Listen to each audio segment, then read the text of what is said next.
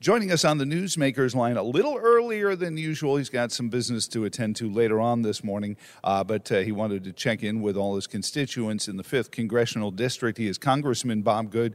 Good morning, Bob. How are you doing, sir?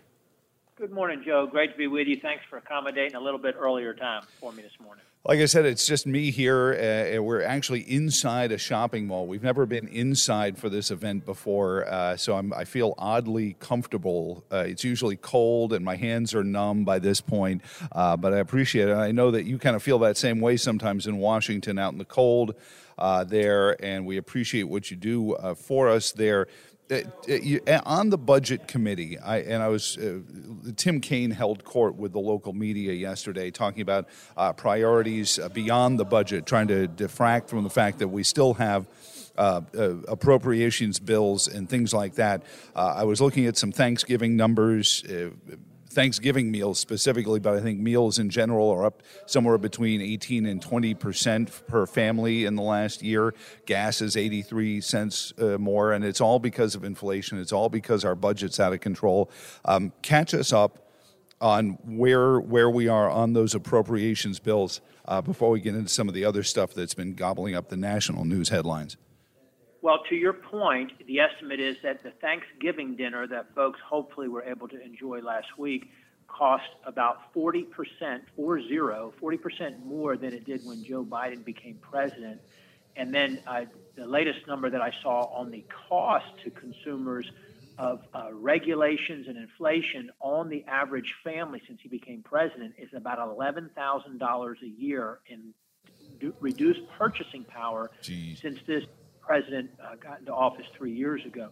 So the American people are suffering under these harmful policies. It's a direct result of these harmful policies that gas prices are so much higher, as you know, which crushes regular income Americans. Grocery prices, as we mentioned, are so much higher. Housing prices, interest rates, utility prices, that's all a result of bad policy that the American people are suffering under. And it's just interesting to hear, you said Senator Kaine, Senator Warner, and every Democrat in Virginia, as well as in the congressional delegation, as well as in the entire Congress, is complicit in this spending that's crushing the American people. They voted for the $11 trillion in new spending under this president, the most in the history of the country. Mm-hmm. We're running, as you know, a $200 billion monthly deficit. Now the deficit, the debt is snowballing so quickly because of the interest rates and because of the amount of the debt and the monthly deficit.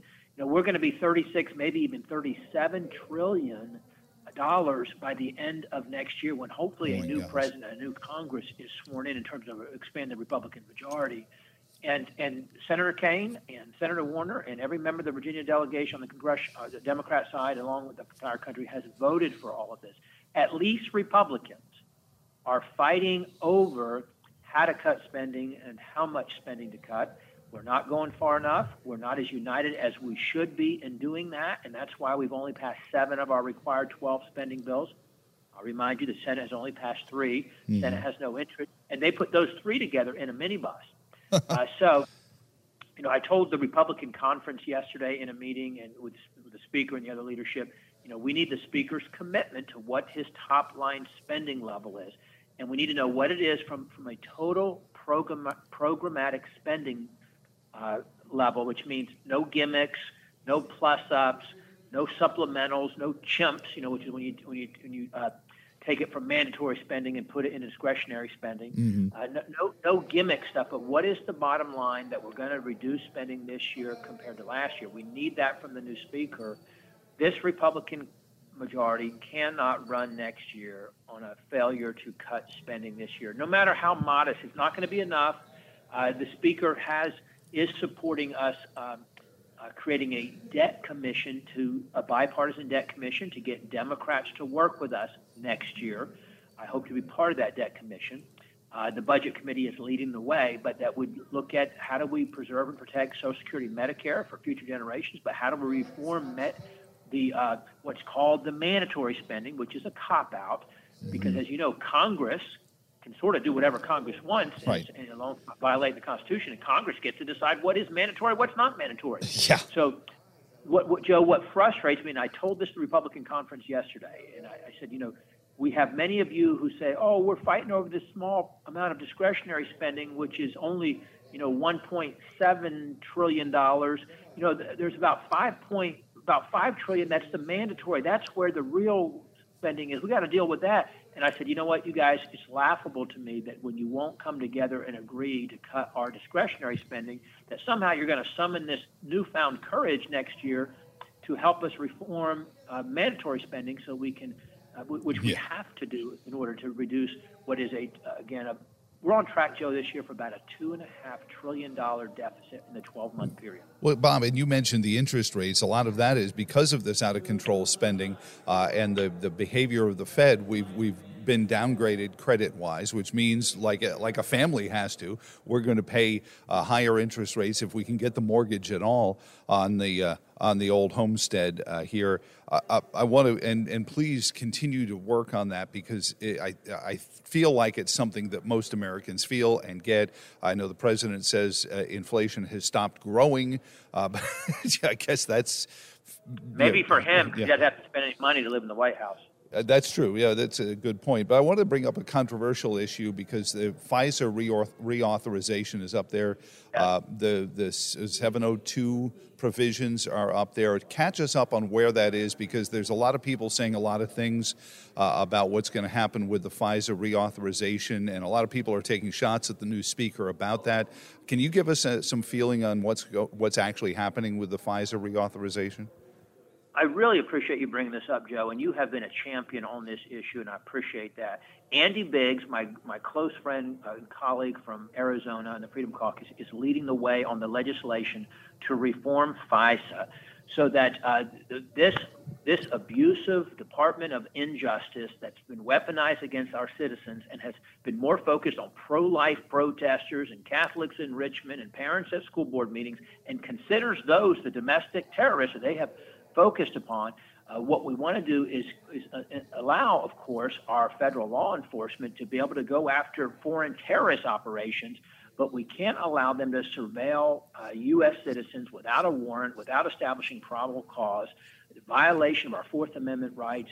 And what we're insisting upon is that FISA not be extended, not be reauthorized without significant reforms. And we're saying this is a throwdown issue. This is an issue of a line in the sand. And what we fear, there's been rumors, Joe, that it might be just extended unconditionally for a period of time, or that it might be tacked onto another quote-unquote, must-pass spending bill. Again, we in Congress get to decide what's must-pass. That's a cop-out in itself.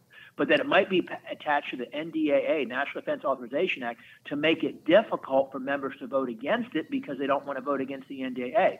We have a good NDAA that we passed out of the House with lots of good reforms on policy that I voted for. First one I've been able to vote for in my 3 years here, but we got to hold the line with the Senate in negotiations on that. And we're letting the Speaker know you cannot attach FISA reauthorization to anything else. It must be a standalone on its own merits, and let us have amendments and vote it up or down based on whether or not it protects the American people and protects our constitutional freedoms.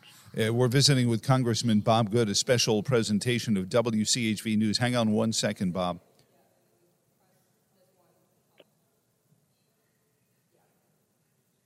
.38 degrees outside of the Automated Office System studios here in Charlottesville. Again, special presentation of WCHV News, visiting with 5th District Congressman Bob Good this morning.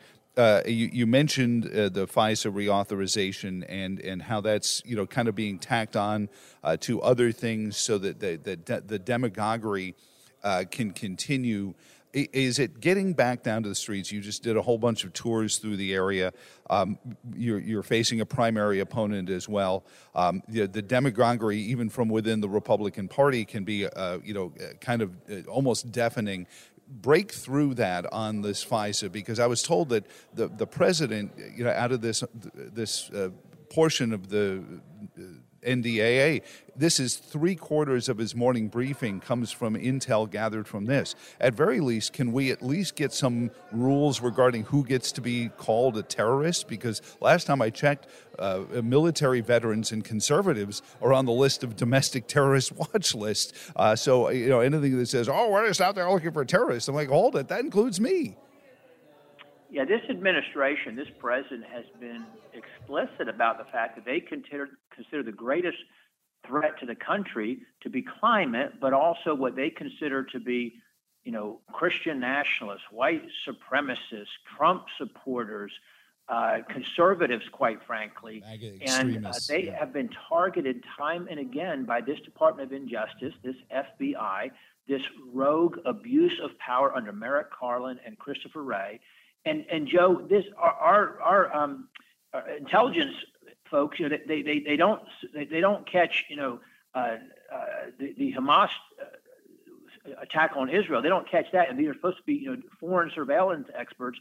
But what they do is target U.S. citizens. And what we want to do, of course, is again take away their ability to do that, to abuse this law, to go after U.S. citizens, where and to treat U.S. citizens as domestic terrorists, and also to greatly limit the number of individuals who can perform the searches, and of course, again, to strengthen the fact that it's got to have probable cause established by a judge with a warrant before you can surveil U.S. citizens.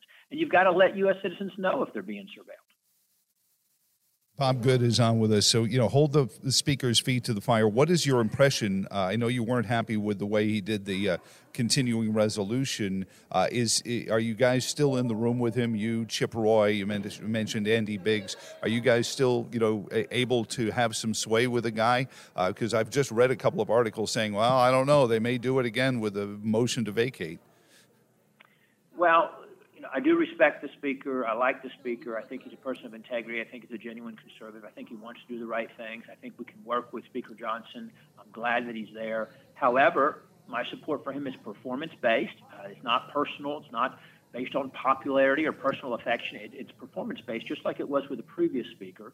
And so actually I'm meeting with him this morning. We're going to make sure we're going to talk to the speaker about top line spending levels. What's his commitment to cut our spending? We're going to talk about his commitment to keep Israel as a standalone, paid-for piece of legislation. We're going to talk about the refusal to take up the Senate and White House request to take this supplemental package of $106 billion with Ukraine and Israel and disaster relief and Hamas humanitarian aid and phony border security. Or I say phony dollars in there for Mayorkas to let more illegals in the country.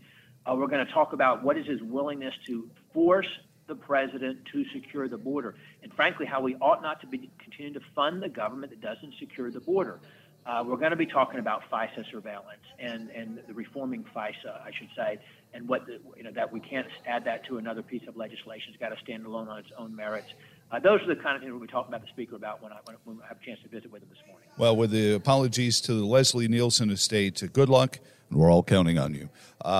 Congressman Bob Good, you have a good morning, sir. Thank you, Joe. Great to be with you. Good.house.gov is his website. We go live to Dubai next. That's a first for Joe Thomas at Toy Lift as Mark Morano checks in from COP28.